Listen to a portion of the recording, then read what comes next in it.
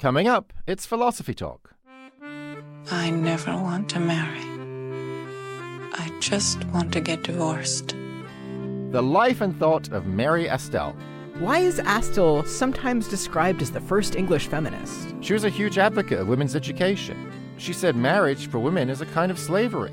But she also said married women should be subordinate to their husbands. Would you mind lending me your wife? You'd have to ask her. I'm married now 16 years. I'm happy. I'm not happy. I'm happy. Can friendship be a means to freedom? A good marriage, if such a thing is possible, would be founded on friendship. Our guest is Lauren Forbes from McMaster University. Astell is all about tough love. A serious proposal to the ladies for the advancement of their true and greatest interests. The life and thought of Mary Astell. Coming up on Philosophy Talk. Hey, philosopher. Just taking a moment to thank you for being a listener. And asking you to please consider making an end-of-year gift to support the program so that we can continue to question everything. Except your intelligence. This year, it's been everything from cancel culture to contradictions, from wise women to weird ones. So head on over to our website, philosophytalk.org, and click Support Us at the top of the page. Or give the gift of thought to the other philosopher in your life with a subscription to our library of nearly 600 episodes. Thank you for listening. Thank you for thinking. And thank you for supporting Philosophy Talk.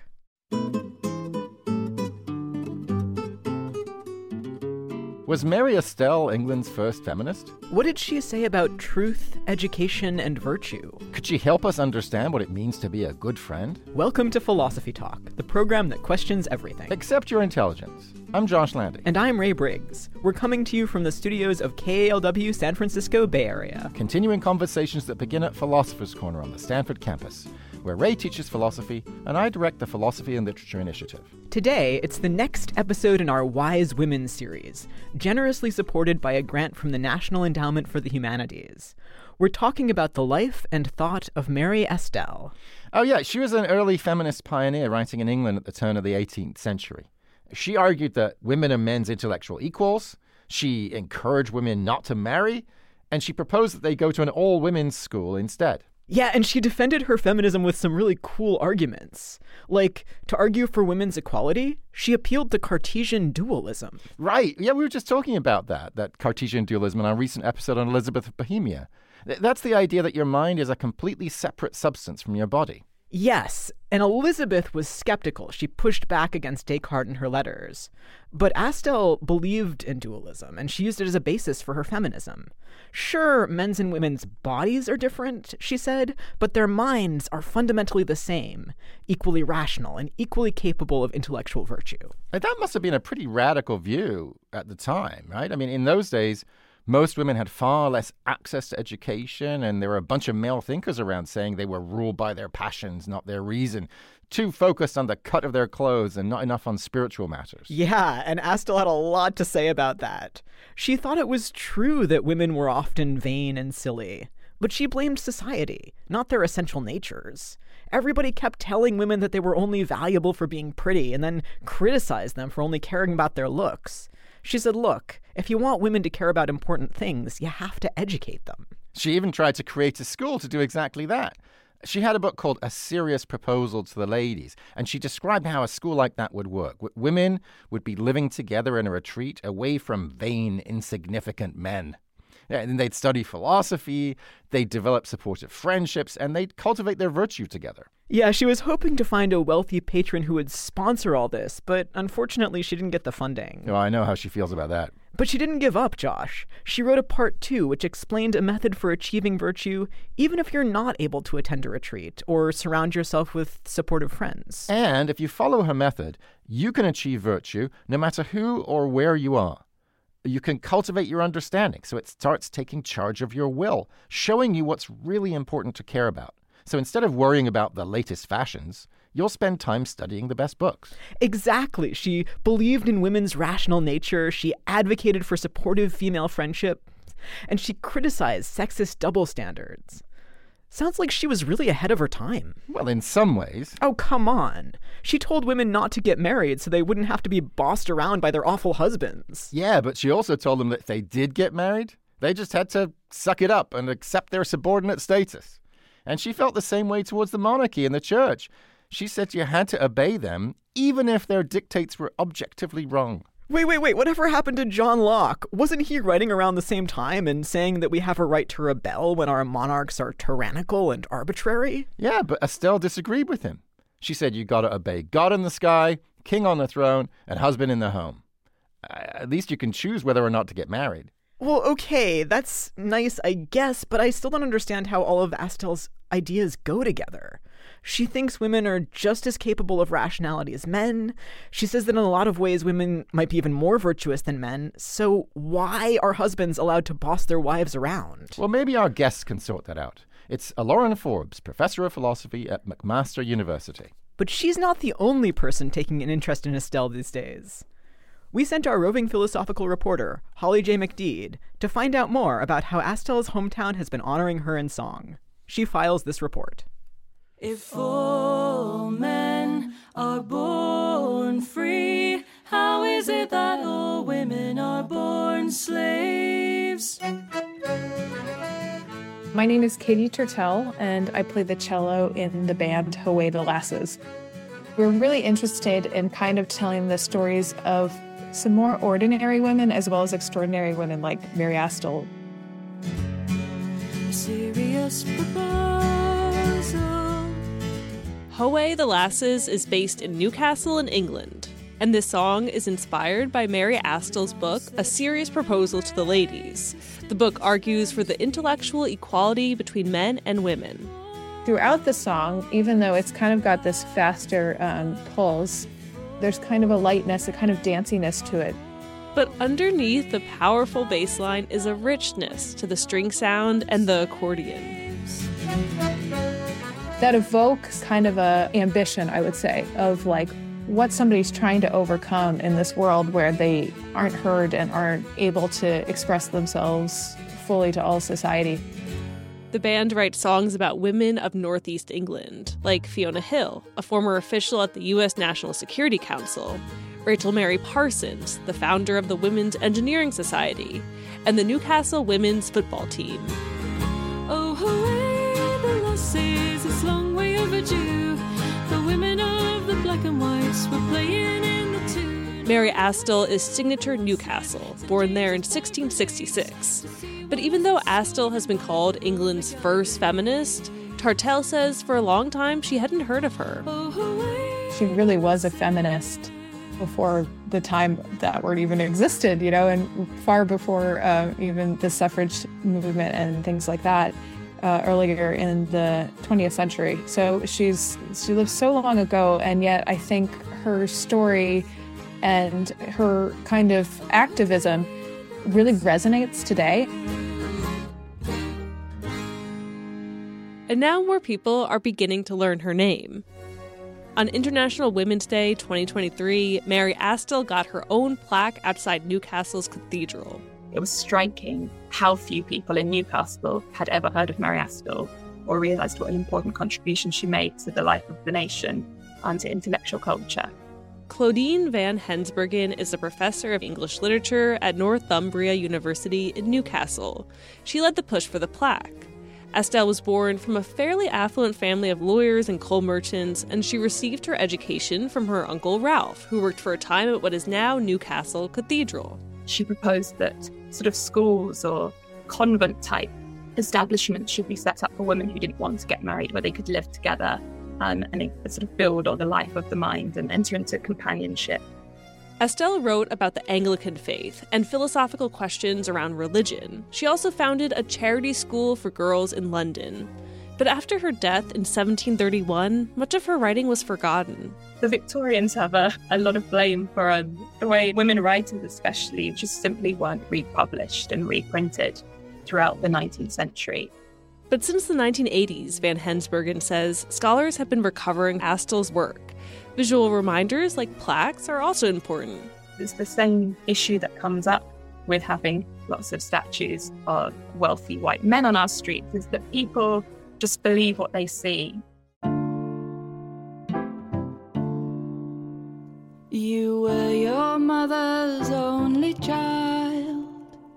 Away the Lasses performed live during the unveiling of the Newcastle Cathedral plaque, and they continue to sing about other influential women, like Mary Eleanor Bowes, one of the early pioneers of women's right to divorce. Lady Mary Eleanor, you left your childhood days behind. And Janet Taylor, inventor of the Mariner's Calculator. Surely more should be made of your life's work and labor. The great Mrs. Taylor, inventor and patron, the guardian angel of many a sailor at sea. And of course, the female Muffin Man. Captain John knew Emily in spite of her disguise. They told each other of their plight and married in 2 days. More women to bring to the forefront and more plaques to unveil. Miss Emily of Newcastle, the female Muffin Man. For Philosophy Talk, I'm Holly J. McDede.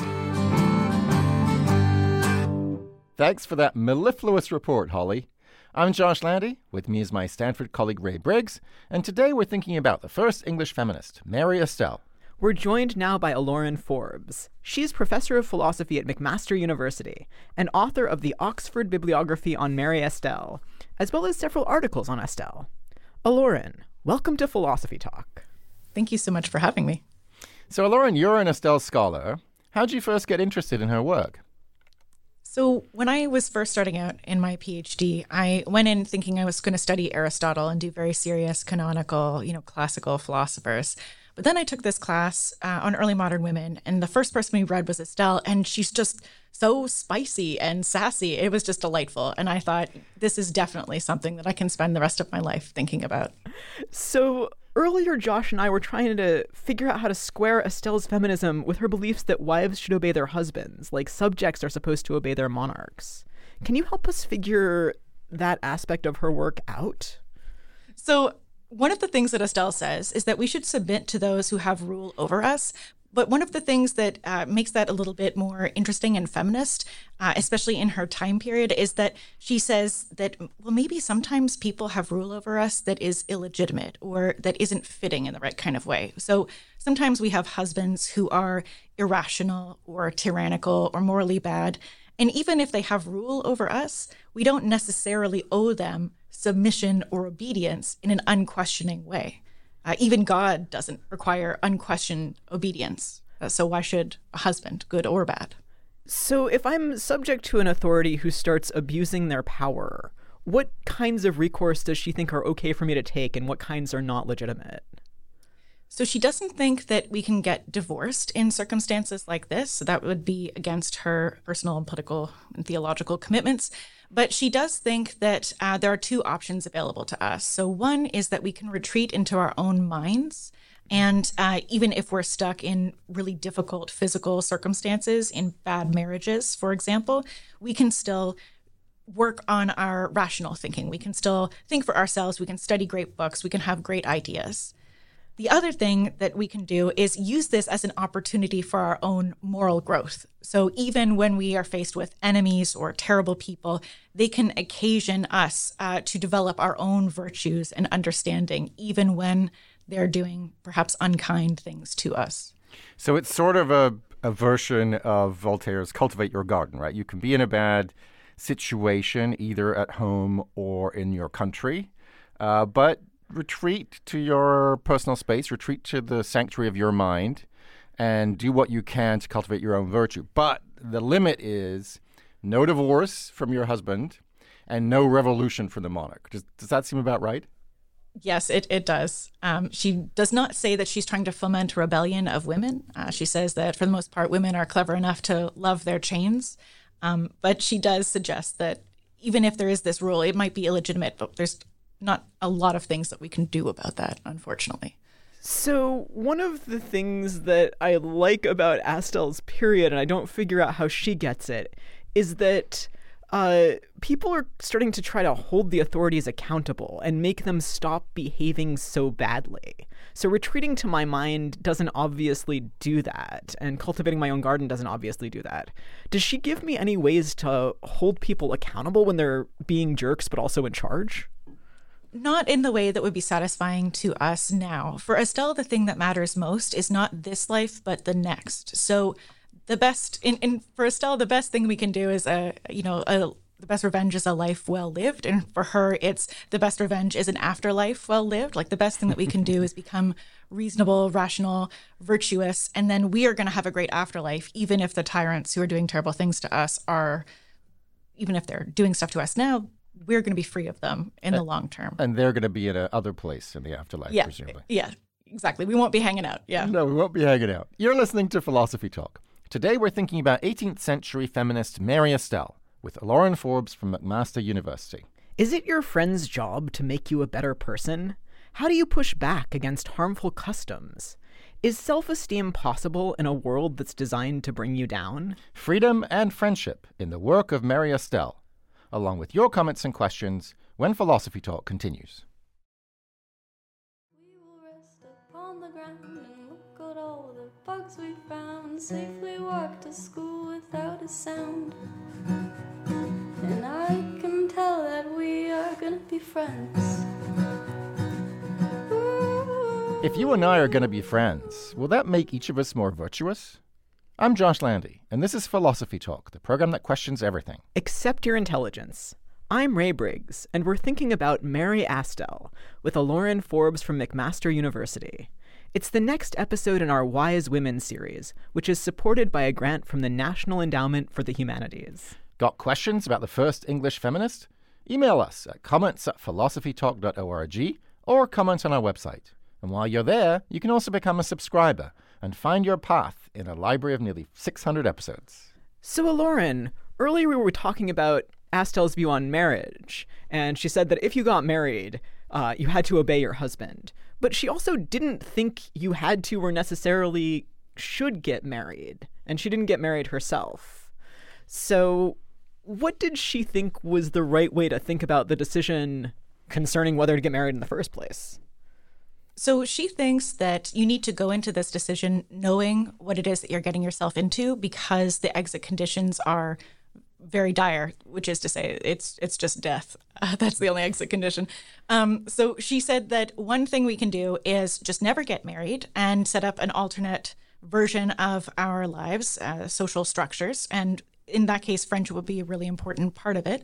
And she says that if you are going to get married, what you absolutely have to do is have your friends help you pick your husband.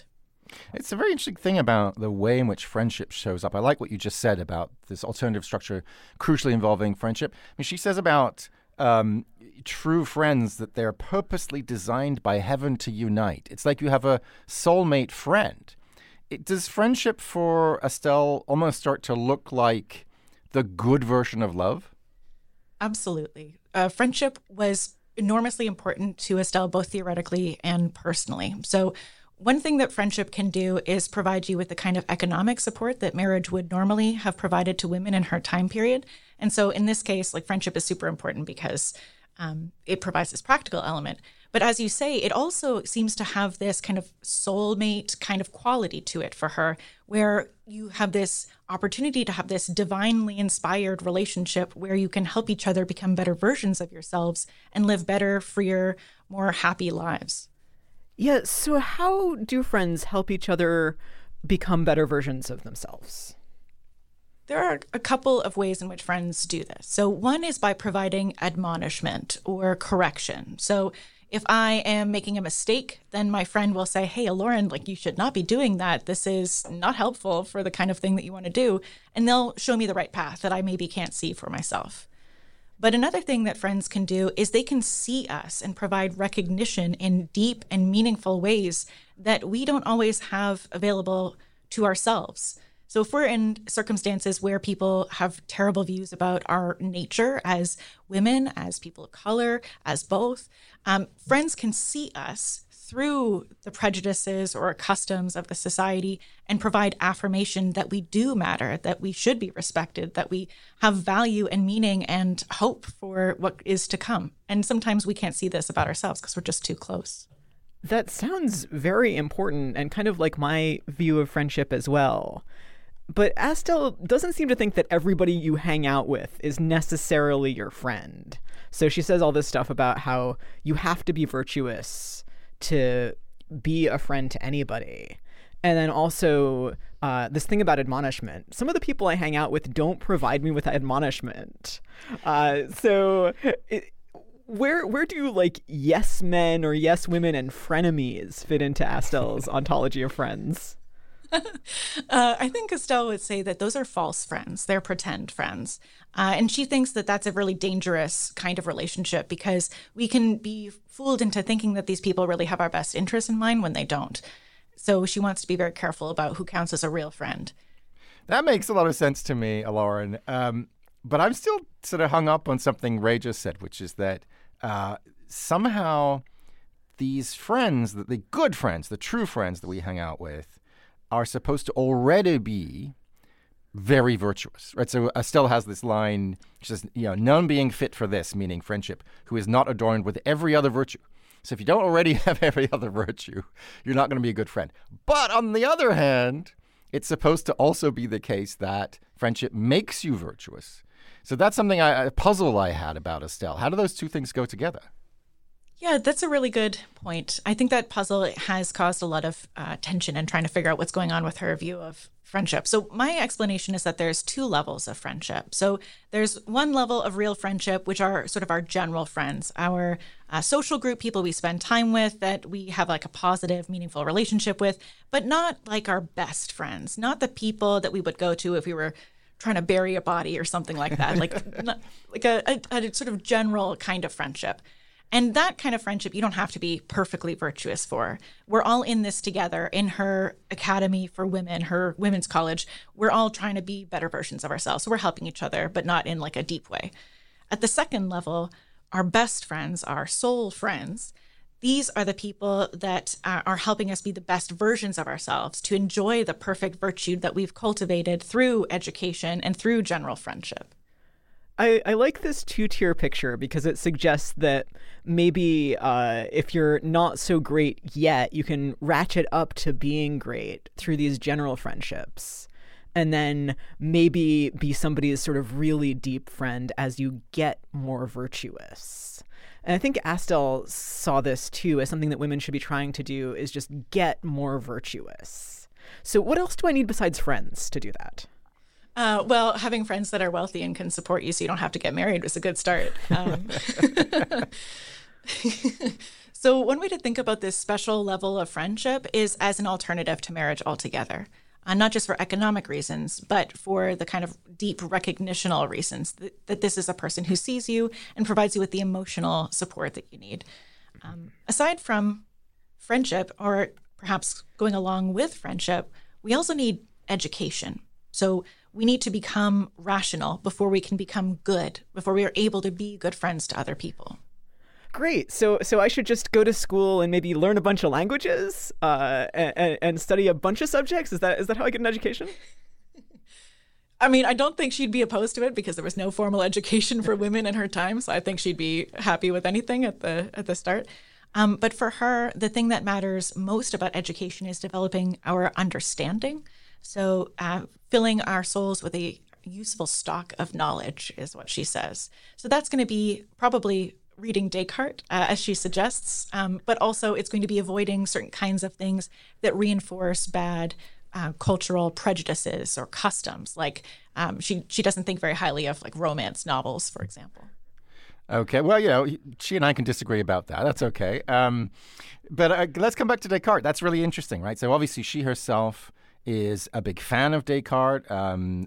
Presumably, yes, she would, if she'd been able to found an all-female school, college, retreat, that Descartes would have been on the syllabus. One of the things I find particularly interesting in her relationship to Descartes is that she reads him as a kind of philosophical reason for feminism, which I think is kind of brilliant. So could you tell us a little bit more about that? Absolutely. So one of the advantages to Cartesian dualism from a feminist perspective in the 17th and early 18th century is that it divides the body and the mind in a way that allows us to prioritize the mind, or in the Cartesian and Astellian picture, the soul. And this is the thing that really is truly us, that really matters, the thing that is given to us by God, most importantly. And that's where our reason lies. And that's what makes us fundamentally equal across genders. And the body is this accidental thing. So even though there are physical differences between men and women, so she says that men might be stronger than women, but that doesn't make them better or more important or having more value in the ways that really matter. You're listening to Philosophy Talk. Today, we're thinking about the first English feminist, Mary Astell, with Lauren Forbes from McMaster University. So we've got a question from Dan via email. Dan writes, Astell distinguishes between two kinds of indestructible objects, minds and fundamental particles. Bodies emerge from particles in their diverse and corruptible configurations. Minds are partless indestructibles. How can immaterial souls be produced if they're not a combination of anything else? Great question, Dan. Thank you so much for sending that.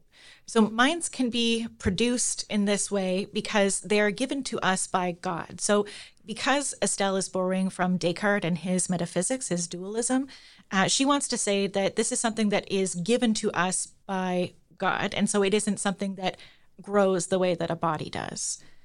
So this is the core of her explanation, that this is something that God can do with his enormous power that us mere mortals can't do for ourselves. And this sort of theological focus of Astell, I think another thing that's fascinating to me is also a rationale for her feminism, right? Because, of course, it's very tempting to associate Christianity of that period with relatively how should we say this nicely? Differential treatments of men and women. That's polite. Yeah, but she's building a philosophical defense of feminism on Descartes, and meanwhile she's building a theological defense of feminism on the thing you just said, that God gave you a mind, whether you're a man or a woman, and so a mind's a terrible thing to waste. Does that seem right to you, Lauren? Is she building, both a philosophical and a theological rationale for feminism? Absolutely. Her theology is a really important part of her feminist project. So she says that God gives us rational, intelligible, and independently motivating reasons to believe in him and to adopt the kinds of values that she says that we ought to adopt. And so she thinks that that God is giving this to men and women, that this is something that is part of his project for us and that we can see and recognize and value correctly, that this is something that is true for all of us, irrespective of physical differences. So one thing that's hard for me in my 21st century perspective to get my head around is the way that Astell thinks both we are all equal in some way, like the Cartesianism says we all equally have minds that are valuable, but also we're not all equal. So there are authority relationships that she thinks are legitimate and ordained by God and that we just have to respect even among humans. And also, she doesn't think we're all equally clever.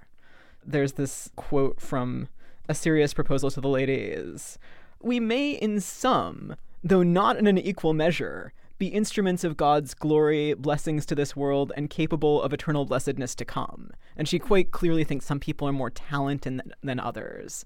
So is there a way to kind of briefly encapsulate how we both are and are not equal in these ways? Yeah. So Astell thinks that some hierarchies are divinely instituted and it's not actually in tension with equality. So equality in the sense that we're all rational souls, that's going to be true across social and political and even divinely ordained hierarchies. But for practical reasons, God has given us these systems, according to Astell, that help us organize ourselves and live an orderly life, having a life that is in opposition to a kind of chaos. But part of what that means is that for her, people who have greater sociopolitical positions or power, people who are in these higher hierarchical positions, they have greater opportunities to be better versions of themselves and therefore greater obligations to be better versions of themselves. So it's not, in fact, a disadvantage to be at the bottom of a hierarchy. It means that we have a lot less responsibility than the people that we're supposed to be reporting to. Yeah, that's why I've never been dean. But there's another aspect of her theory of variation that I find kind of beautiful. I mean, it's obviously that part of her theory of variation has to do with hierarchies. But there's another part that's just kind of a horizontal panoply, a kind of cornucopia, which I really love, where this idea that human life would be kind of miserable if there weren't community. But to have community, you need variation. You need people to be different. But if people are different, then each of us can only appreciate some of God's works. And so God needed to create a whole bunch of minds, each of which can appreciate part of his creation. I just think that's kind of beautiful. And I don't know, maybe I'm being Pollyanna-ish, but it feels like a kind of a celebration of difference to me. Am I being too Pollyanna-ish?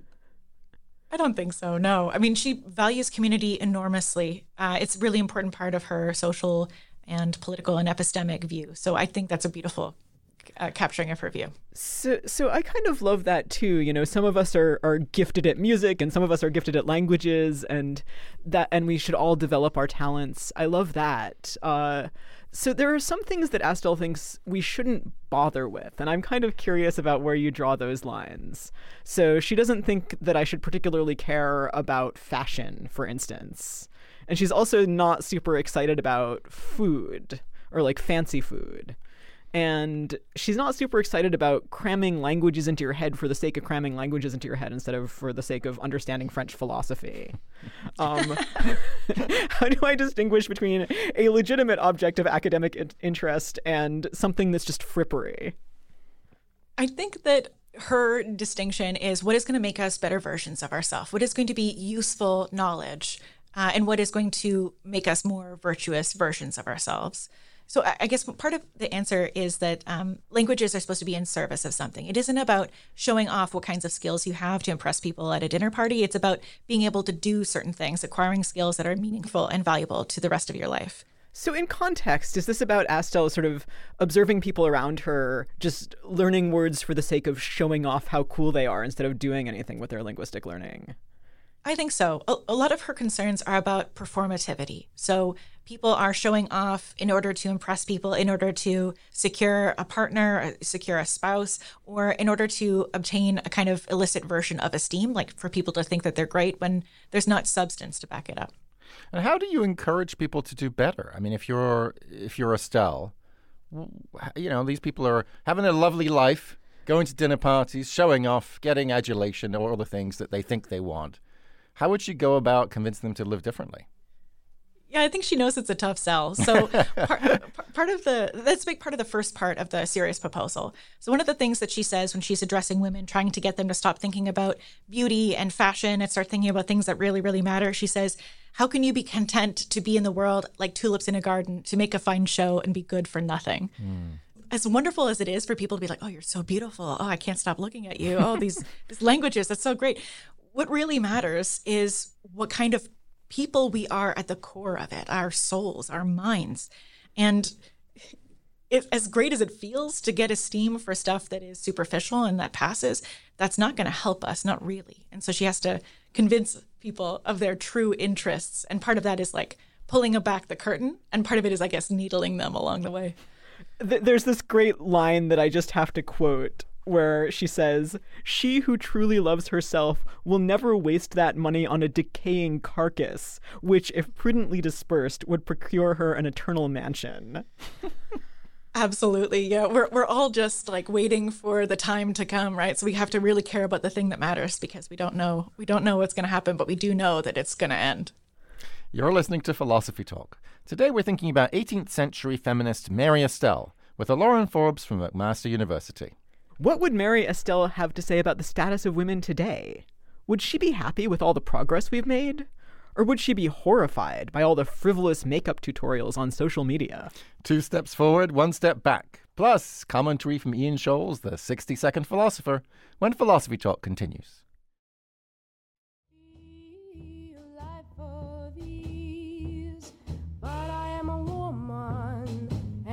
Be damned if I can't do as I please.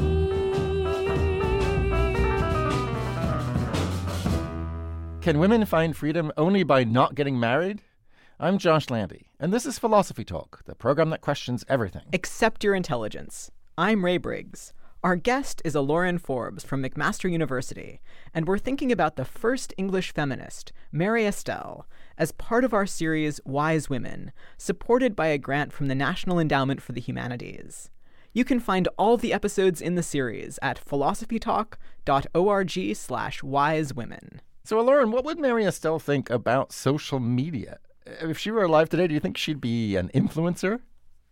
I absolutely do, but not like a fashion influencer. I think she'd be a political influencer. She was a pamphleteer, writing all kinds of spicy things in her own time. So I think she'd be on Twitter, sending fiery tweets all the time. So she didn't just write about women's education. She had sort of opinions about whether we ought to overthrow our rulers. She had opinions about ambition. Do you have a favorite Astell political opinion to give us? Yes. So I think my favorite Astell opinion comes from her political pamphlet called Moderation Truly Stated. So the core of her view there is that she's engaging in the occasional conformity debate, and she is very much against occasional conformists. Wait, what's an occasional conformist?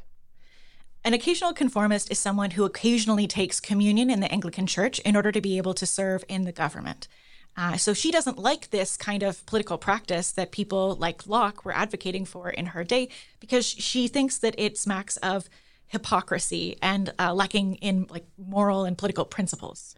So this is basically the equivalent of going to church because it gets you a community, but not really believing in God or doing any serious religious practice. Is that the idea? So she objects to it for theological reasons, as you say, but also for political ones, because whoever is going to be running the government needs to be there for the right reasons, to do the right thing. And she thinks that if someone is occasionally engaging in this religious practice, that means that they don't really believe things. And if they don't really believe things that they say or do, then how can the rest of us trust them? So fortunately, hypocrisy has disappeared completely from the political landscape today. So we don't have to worry about that. But I'm sort of wondering what kinds of, how should we, if we dropped her through time, landed her in 2023, would she be happy to see the progress that feminism has made, more rights for women? Would she be happy to see that women can get divorced? Probably not. You don't have to get married. A lot of people are not choosing not to get married. But I don't know. Or maybe she'd be interested in the protests that are happening, or maybe she'd disapprove of the protests. Where do you think she'd come down on life in 2023? I think she would find it a mixed bag, to be honest. On the one hand, I think she'd be thrilled to see women engaging in higher education. I think she would be thrilled to see that women are doing all kinds of things that she could only imagine in her own time. So living a full life without ever getting married and not having to worry so much about how they're going to support themselves, like as she did. Taking all kinds of classes and, filling their minds with stocks of useful knowledge. But I also think that she would be deeply disturbed by the focus on beauty and approbation on the internet through like Instagram and things like that. I think she would find that really disturbing. Yeah, so that does seem very on brand for her. I have kind of a question about friendship, going back to our previous conversation. Astell doesn't really have much of a place for friendship between men and women, I think because she thinks men are lousy friends. She just describes them as flattering you for the cut of your dress and then making fun of you for caring about the cut of your dress. And why would you want to be friends with such a person? Is there more scope these days? Or would Astell think there was more scope these days for friendship between men and women? I do think that. So in the latter part of her sort of larger political work, Some Reflections upon Marriage, she suggests that a good marriage, if such a thing is possible, would be founded on friendship between a man and a woman, even though this isn't something that she treats as a live possibility in most of her works. So if the case is that we live in a different time with different political possibilities and men and women could be a little bit more equal the way that friends are, I think that she might think that that's possible in a way that wasn't true in the 18th century. And what about the kinds of quote-unquote friendship that we have over social media? I mean, obviously this is just speculation, but I'm curious what you think she might make of the personae that people create for themselves on social media. Of course, people were creating personae back in her day too. Do you think she would think, okay, social media, that provides us with the opportunity for additional friendships, and some of those friendships could be real virtue friendships, soulmate friendships? Or would she say, oh gosh, no, it's just doomed. You're just bound to do the wrong thing. Focus on externals. Post your Instagram pictures of how cute you look in that new clothing you bought. What do you think? Where would she come down? So she conducted many of her own relationships and friendships through letters. So I think that she has to principally, on a principled basis, I think she would have to say that would be, in theory, fine. I think what she would really care about is the substance of the friendship rather than the means by which it occurred. So if you are, internet friends with someone halfway around the world, you never meet in person, but you have the kind of substantial relationship that makes you a better version of yourself, makes you freer, I think that she would be in favor of that. I have a question about sort of social media and beauty, which we were talking about a little earlier. So I agree that she would not approve of, say, makeup tutorials that tell you how to look cuter for your friends. Certainly if there's the expectation that that's the important thing that you're supposed to be doing. But I'm kind of curious about beauty as an aspect of just things that can be shared now by contemporary technological means that maybe couldn't in Astell's day. Like you can share beautiful nature photographs or cute animal photographs on social media. Is that kind of beauty substantially different from the kind of beauty in a makeup tutorial? I think Astell would say yes. So she thinks very poorly of outward beauty when she's talking about like the feminine form and the kinds of dresses or makeup tutorials or something like that someone might do. But she values enormously inward beauty, the beauty of our souls. And I think that insofar as, cute cat videos or beautiful pictures of nature can make us think and reflect on things that really matter, I think she would be in favor of that as a kind of beauty that is shared and experienced across time and space. I now have a question kind of pushing back in favor of makeup tutorials and Good luck, Ray. No, it's because not all makeup tutorials are created equal or for the same purpose. So makeup can be this beautiful form of artistic expression as well. I have kind of maybe a vice for watching makeup tutorials where the person draws a thing that looks like a mask coming off their face or a snake coming out of their eye. I just think that's really cool. And I don't think it's really cool because I think that they look hot. I think it's cool because they have this skill that is interesting and shows me new things about the world and human faces. Couldn't that be a way for makeup to be compatible with virtue? I really want to say yes. Would Astell tell me that my vices are all right? So I want to say that Astell would, on further reflection, say that this is fine and compatible with virtue. Because so this wasn't something that she obviously had access to in her own time.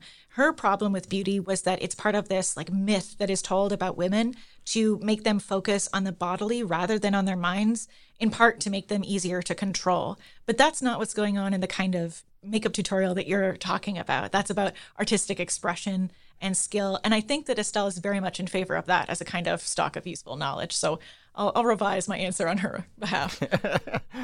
So I find this aspect of her philosophy really interesting. This question about the way in which women should think about themselves as opposed to the way in which they have been conditioned to think about themselves. And one of the ways that she puts it is quite an intriguing formulation is self-love, an excellent principle when true, is the worst and most mischievous when mistaken.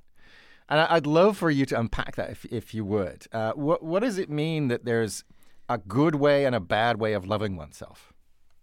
So a bad way of loving ourselves is to be vain or prideful, to be too concerned with how we look or the wrong things that really matter about a person. That's a kind of self-love that is corrupt, both morally and epistemically. But a good kind of self-love is the kind where we look at our characters and who we really are and what kinds of things that we do, the kinds of friendships that we engage in, and value ourselves correctly on the right basis in the right way.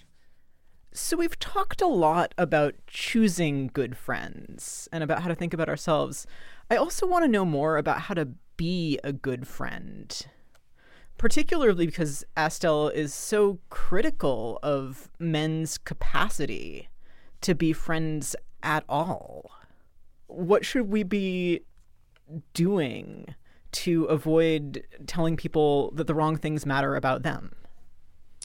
We should be honest, and we should avoid flattery, for example. So One of the things that goes wrong in the relationships that Astell is observing between men and women is that men are flattering women. And it's not because they really think themselves to be subordinate, flattering someone superior to them. It's because they're trying to control what kinds of things they can know about themselves and the world that they're in. So a good friend is an honest friend, someone who tells us what it really is, that tells us the hard truths about ourselves, even when we don't want to hear them. And someone who loves and supports us in our projects, who affirms us as being valuable, independent of what kinds of prejudices there might be about the groups to which we belong. So it's a kind of a two-sided honesty, right? There's an honesty, a kind of critical honesty when we're going astray. But then there's also a kind of supportive honesty when we're making a mistake about ourselves and thinking, especially in the case of women, thinking about ourselves as mere bodies, or as mere objects of male interest, valuable only for their looks and clothing, externals in general. Does that seem about right? It's kind of a, honesty straight down the middle. If a woman is being too critical of herself, you bolster her. But if she's not being critical enough, you as a good friend come in and say, hey, you're making a mistake. Absolutely. Estell's all about tough love. Lauren, this has been an enlightening and very friendly conversation. Thank you so much for joining us today. Thank you for having me. Our guest has been Lauren Forbes, professor of philosophy at McMaster University and author of many articles, including the Oxford Bibliography on Mary Astell. So, Ray, what are you thinking now? I'm thinking that Astell has been just really fun to read. She is spicy in exactly the way that Lauren says, and a lot of her works are just available for free on Project Gutenberg, so I'd really encourage our readers to check them out. Totally agree. And we'll put a link to that and links to everything else we've mentioned today on our website, philosophytalk.org, where you can also become a subscriber and spice up your listening in our library of nearly 600 episodes. And if you have a question that wasn't addressed in today's show, we'd love to hear from you. Send it to us at comments@philosophytalk.org, and we may feature it on the blog. Now, a man who gives a whole new meaning to fast friendship. It's Ian Scholes, the 60-second philosopher. Ian Scholes, to some modern eyes, Mary Astell was on the outskirts of feminism, like Phyllis Schlafly, say, who sneered at feminism even as she deployed it. Mary Astell is problematic, yet lauded for the firstness of her feminism historically. She wanted to set up communes for women to learn. Today, that would happen in a yurt with yoga and lesbians. Back then, it was a manor in the Lake District, probably, where enthusiasm and sexuality were left at the door. She was very conservative, so she is revered, yet frowned upon. That comes from the way feminism is seen today, culturally, because of the male gaze, no doubt, which still frowns at most things around here, to be honest, but also the way feminism looks at its own positions, as fraught as 1922 Russians gathering in a dacha previously owned by the Romanovs. Women don't do purges, but there are certainly degrees of cred, including being a lesbian with bisexuality slipping in and out of correctness. Conservatives are either appalled or titillated, depending on the gender doing the gazing. Now trans has thrown everybody for a loop. Certain cisgen feminist women don't want to extend full membership. They have the same objection as Proud Boys to the presence of trans in the ladies' room, a kind of tautology. A woman is a woman who is a woman. Centuries before all this, Mary Astell was a Tory woman, a devout CV Christian, fine with men in charge as long as they kept their cigars in their pockets and at least pretended to pay attention to women. Little sidebar here, I was watching reruns of Banachek, a mystery series from the early 1970s. He was a freelance insurance investigator of outlandish thefts, played by George Papard. So he's kind of a sexist pig in that guy in a turtleneck rat pack kind of way. Ms. Magazine feminism was in the air, though, indicated by the women guest stars around whom he swanned. Stephanie Powers, Jessica Walter, who flirted with Banachek shamelessly, even as they chided him for his chauvinism, because he had vintage cars and he didn't smoke cigars, just those little cigarillos. Remember those, like what Clint Eastwood pretended to smoke in Fistful of Dollars? Anyway, a more innocent time, and yet still sleazy. Playboy's swan song, pre-Penthouse, pre-Hustler, before the internet wiped them all out. But none of that sexist girl next door stuff for Banachek. This was sexist corporate woman next door stuff. So anyway, centuries ago, Mary Astell was at the very beginning of that professional woman juggernaut, working within the patriarchy, writing pamphlets, exchanging letters, most famously advocating for women living together and learning dorms like a secular convent or a women's college. Her feminism was pretty basic. Men have souls, women have souls. If women have souls like men, don't we also have brains? As a matter of fact, get out of the way, please, and we'll educate ourselves. As with anything gender-related today, this got the fellas all worked up. She got mocked in The Tatler, a magazine helmed by Joseph Addison, kind of the Twitter of the day. No less a wiseacre than Jonathan Swift, writing as Isaac Bickerstaff in The Tatler, invented an assembly of nuns headed by a woman named Madanella, who planned to live together in a restful garden of lilies, flowers, arbors, and vegetables. A quick-talking man called Rake got her to let him and his friends into this garden. They pretended to be interested in what the women were saying, and before you know it, they were having sex and giving birth instead of learning, I guess, as God intended. This tomfoolery was part of a backlash against Mary Astell, among other feminist buddings like the Blue Stockings and Mary Shelley. The fellas labeled them platonic ladies, not the philosophical, but the high school platonic, that is, no sex. Swift called his heroine Madonnella as kind of a crack at the Catholic BVM because gals together are a nunnery, ipso facto. It'd be almost clever now, a crack at Madonna, another problematic feminist role model, can almost pass for a Ben Shapiro joke if Ben Shapiro had a sense of humor and knew what women were. Joking. Madonna is kind of a cool name, really, if Taylor Swift went to Harvard. Except Reese Witherspoon made that movie already. How long is the road from Jonathan Swift to Taylor Swift, and where to next? If we have a soul, we have a brain, but do we have a soul, England? The question remains, even here in the colonies. I gotta go.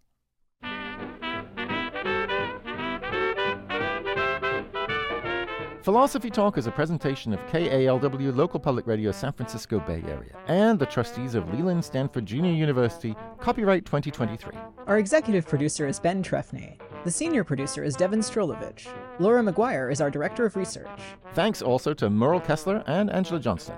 Support for Philosophy Talk comes from various groups at Stanford University and from the subscribers to our online community of thinkers. Support for this episode and all the episodes in our Wise Women series comes from the National Endowment for the Humanities. The views expressed or misexpressed on this program do not necessarily represent the opinions of Stanford University or of our other funders. Not even when they're true and reasonable. The conversation continues on our website, philosophytalk.org, where you too can become a subscriber to our library of more than 500 episodes. I'm Josh Landy. And I'm Ray Briggs. Thank you for listening. And thank you for thinking.